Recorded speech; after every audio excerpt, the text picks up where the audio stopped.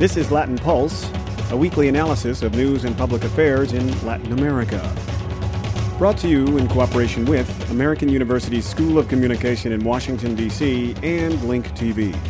And now here's host Rick Rockwell. Bienvenidos and welcome to Latin Pulse.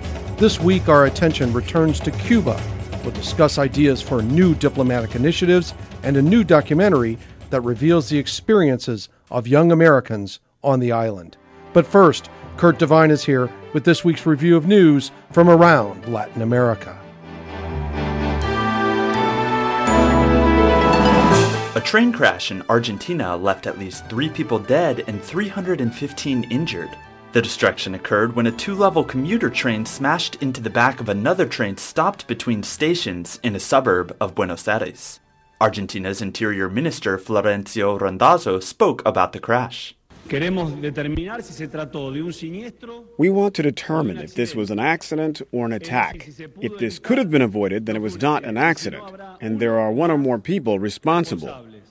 Last year, Argentina's President Cristina Fernández de Kirchner promised to improve train safety after a train crash killed 51 people and injured 700 on the same rail line. An Argentine court sentenced the country's former president, Carlos Menem, to 7 years in prison for weapons smuggling. The court also banned 82-year-old Menem from holding an elected office for 14 years. Menem's current position as a senator makes him immune to the jail sentence, but the presiding judge called the Senate to vote to remove that immunity. The court concluded that Menem directed illegal smuggling operations that sent weapons to Ecuador and Croatia in the 1990s in violation of international embargoes. Peru's president, Ollanta Humala, visited Washington, D.C. to meet with President Barack Obama this week. As Peru's capital Lima began construction of its subway this month, Humala said building infrastructure in his country will greatly reduce inequality. Our reporter Zach Cohen has more. Peruvian President Ollanta Humala decried the inequality in his country this week when he spoke at the Center for American Progress in Washington. He said building public transportation would do wonders to reduce poverty and increase the country's exports. The more time we give to citizens so they can use it effectively, then Peru will become more competitive. Humala said infrastructure, like the new metro system in Lima, will help rural populations find work without moving into an already crowded capital. And that might cause the capital to collapse, as it wasn't designed to host so many inhabitants. Humala said as his country becomes economically tied to others, it will take on other international responsibilities, such as dedication to human rights and environmental protection. For Latin Pulse, I'm Zach Cohen. U.S. immigration reform cleared its first major hurdle in the Senate this week. Senators voted 82-15 to push the reform bill forward to the next round of debate, but it will have to survive additional amendments and a final vote before moving to the House of Representatives. President Obama rejoined the debate this week, advocating for the bill's proposals. The system's still broken. And to truly deal with this issue, Congress needs to act. And that moment is now. If passed, the bill would provide a pathway to citizenship for more than 11 million undocumented immigrants living in the U.S. Venezuela's Electoral Commission confirmed that President Nicolas Maduro won the majority of votes in April's presidential election. The commission found no fraud or discrepancy after auditing millions of national votes.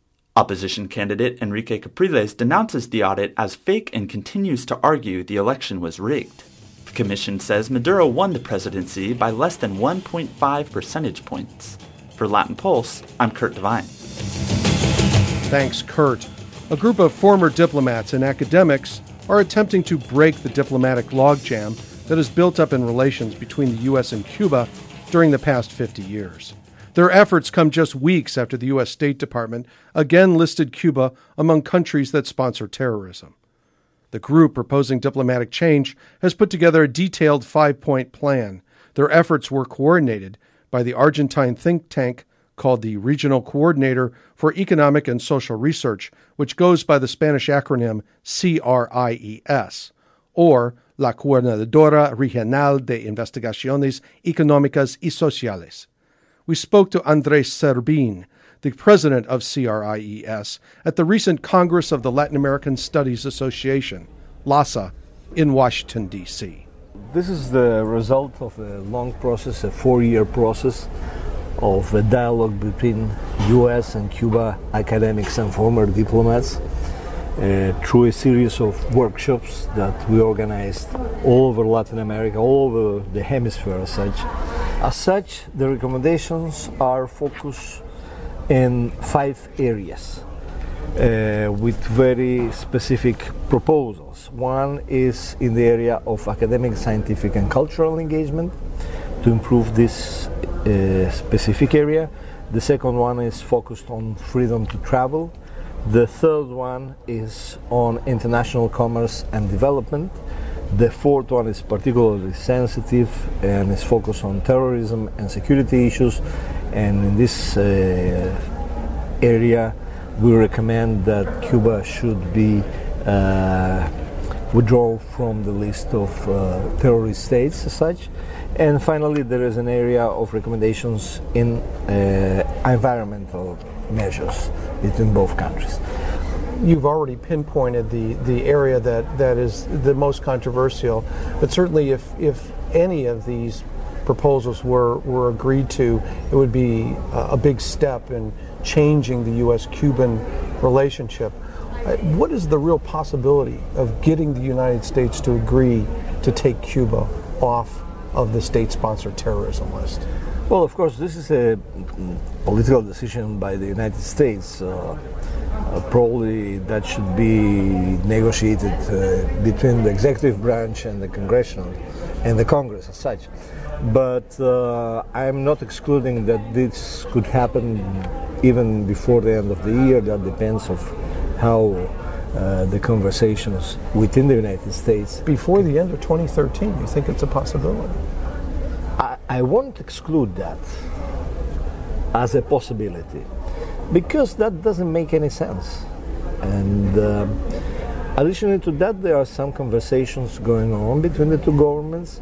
This is just an exercise developed both between two groups of academics and former diplomats, but I understand that there are official conversations that are very well advanced in terms of cooperation, and we should see what is going to happen in the next months regarding those issues. I know you're aware that when it comes to Cuban diplomacy, we're really also talking about internal politics and domestic politics in the United States, and certainly someone who is being named as a potential presidential candidate in Florida, Marco Rubio, the senator there, will certainly have something to say about this. I can't imagine that he would let something like this go, along with many of the other folks who have Cuban roots in the Congress. Well, it's very difficult for me as a foreigner to assess exactly what are going to be the dynamics of the process and of the negotiation. Of course, there are sectors with created vested interests in keeping the situation as it was for the last, I would say, for the last 50 years. But eventually, I also think that from a Latin American perspective, I represent an organization which is a Latin American organization, a Latin American network. For us, this is mostly a sort of a dinosaur which is surviving in the middle of the hemisphere. So, from our point of view, this is not only a bilateral problem, but it's mostly a hemispheric problem and should be dealt also as a hemispheric problem. So, we think that most of the countries of the hemisphere and eventually of the international community should contribute to solving this problem as soon as possible, because this is really out of history. We have talked several times on this program about this very point, about how Cuba has changed how the U.S. is perceived in the rest of Latin America. But let's get more specific into this particular area beyond the state-sponsored terrorism list. One of the recommendations talks about, in its own oblique way, political prisoners, which would mean returning the Cuban Five to Cuba, which would mean Alan Gross coming back to the United States, which that's inherent in your proposal too, is it not? Well, in fact, what is important of this document is, and that was pointed out at the presentation here in Lhasa, is that we are not making recommendations for one of the governments. We are making recommendations for both governments to change their relationship. So if we take this into account, they should take the steps in the direction of changing this relationship, and they should assess what are exactly the steps in this direction. So I wouldn't say they should do that or this, but obviously one of the issues that are at stake are the issue of the political prisoners and of Alan Gross on the other side. So both governments should discuss this and find a solution to this situation. Obviously, the United States sees Alan Gross as a political prisoner, and the Cuban government sees the Cuban Five not as spies, but as political prisoners in the United States. And yes, your recommendation says all political prisoners need to be released and returned. My recommendation... That itself is huge headline news. Well, my recommendation, as a chair of a group that is working on dialogue and mediation in other countries and in other regions, is that both parties should sit and discuss this and find the better way of solving the situation. Let me move to some other areas, because I don't want this one sole area, because there are 4 other areas in your recommendation, one being commerce. And you talk about improvement of commerce between the two countries. Am I reading this correct, that you don't address the embargo? You haven't touched the idea of the U.S. embargo against Cuba, economic embargo. That's not dealt with in your recommendations. Well, there is a mention in general terms during the discussions of the embargo as such, but my impression, and this is not related to the recommendations as such, and this is my own perception, is that there is a lot of changes in the economic relations between Cuba and the United States in the latest period, I would say probably in a year and a half, in terms of the access and the selling of food, of medication, of the sending of the remittances, of some small investments that are developing from the United States to Cuba. So there is a significant change, which it's not so visible, but it's occurring at this time. So I don't know if sometimes people need to talk about big changes, but don't care to see what is happening in terms of small changes. And it's very interesting to see that at the same time that those small changes are happening in the economic area and eventually also in the political area, we are caring about some very less relevant situations that are not really affecting the process of real change of the relationship between Cuba and the United States that is happening now. One of the areas of suggestions that you have is for both countries to work on the environmental concerns together. And inside of that recommendation, there is the concept of technology exchange, which I would also think would be very controversial in Miami and here in Washington, D.C. Can you address that at all? I don't know if this is going to generate some kind of reactions from some sectors.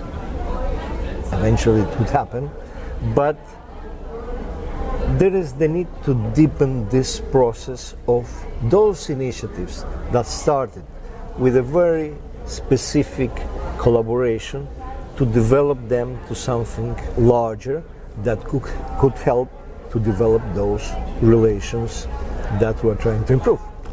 You're optimistic that something's going to happen with at least one section of your proposals? I'm optimistic with most of the section of our proposals. And I'm optimistic because it's not a question of a bunch of academics and former diplomats saying a lot of things about what should happen or what we would like to happen. I'm optimistic because I see some movements from both governments in terms of generating some kind of change in the relationship. Andres Serbin of CRIES, the Argentine think tank, thank you so much for coming. Thank you, Rick, for inviting me, and thank you for letting me express my points of view about this process. A man is found guilty of trafficking Brazilian women to the UK to make them work as prostitutes. The head of an international trafficking network is jailed in Romania, and 3 people are sent to prison in America for operating a Mexican baby smuggling ring. Human traffickers trick and deceive their victims, but by joining forces we can bring these criminals to justice. Support the United Nations Global Initiative to Fight Human Trafficking, ungift.org. Welcome back to Latin Pulse. This week we feature another visit from documentary maker Bill Gentile. Gentile teaches at American University, and he's been covering Latin America for a good part of the past 4 decades. During this conversation, Gentile discusses his new project called Through Their Eyes, a documentary that follows American college students as they explore Cuba. This was the first time in all of their lives that the students had been to the island. So everybody went there with preconceived notions. I myself have been going to Cuba since 1981, so I knew enough about the island. My wife, of course, is Cuban-born as well, and I've been there a number of times on professional visits as a journalist and personal visits to see her family, to visit her family. So we knew something of the island before we embarked upon the journey. The students, however, had never been there. So everything for them was a surprise. And you can imagine they went there with these extreme versions on both ends of the political and cultural spectrum, some expecting one thing, some expecting another. But I think everybody was really surprised by what they saw and what they experienced. Now, without giving away too much of the plot and too many of the surprises within the documentary, what was the main surprise that we can walk away with from your film and from the protagonists in your film? The students went there almost invariably to discover one or more of the following: revolution, race, and religion. And each one of them came away with a startlingly different view of what they found there. So what they had expected to find, they did not find at all. Every one of them grew in some very important way. They went there to explore revolution, race, and religion, and they came back knowing more not only about those 3 issues, but more importantly, about themselves. And this is, I think, one of the most important benefits of foreign travel and foreign study, going to a foreign place and seeing your country, your people, your politics from other people's perspective. You can't get that being in your own country. You have to leave the country to see that. And these students really, I think, were profoundly changed once they had done that, especially to a place like Cuba, which is surrounded by myth and mystique and falsehoods. And from both sides, they came back really enlightened about the place and about them as people. I hope we have time to explore adequately the 3 R's of your film that you just laid out here. But let's start with the more obvious one, revolution. And as someone who's been accused of being too idealistic in my views of the Cuban Revolution in the past, especially the first time that I went to the island, I wonder if that is also the take that you see in your film, is more of a naivete about how the revolution really worked. I'm one of these people who, depending on whom I'm speaking with, I'll take one or the other position on Cuba. And I often find myself criticizing Cuba and its revolution, and I think some of that criticism is justified. However, having lived in Latin America and in the Caribbean myself, and having worked there since 1977, a long time, I often find myself defending the revolution as well, because, for example, if you go to just about any other capital in Latin America or the Caribbean, aside from Havana, you'll find these rings, anillos de miseria, or rings of misery around the capital. You'll find these very poor, dangerous, alienated slum neighborhoods where the level of poverty and desperation is just ferocious. You don't find that in Cuba. You find want in Cuba. You find need in Cuba. You don't find misery in Cuba. You know, I ask people, where do you want to be? Do you want to, if you're married and have a 4-year-old son and your son gets sick, where do you want to live if you have limited economic means? You want to live in Managua, where you have a so-called free press and free elections? You want to live in El Salvador, where you have a free press and free elections? If you're poor, that means you probably won't be able to get your 4-year-old son medicine to heal himself.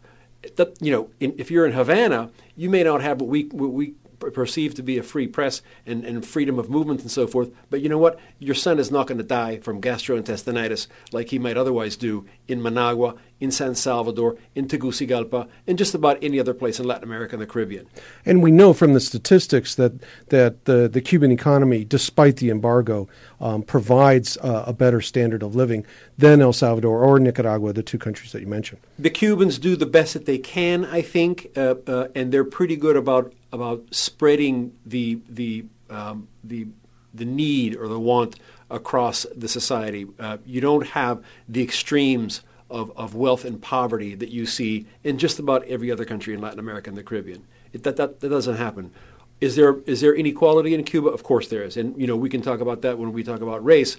But it's actually, this is a pretty good segue. Well, let's make that transition. What did you think that your students saw in this film about race that was surprising to them?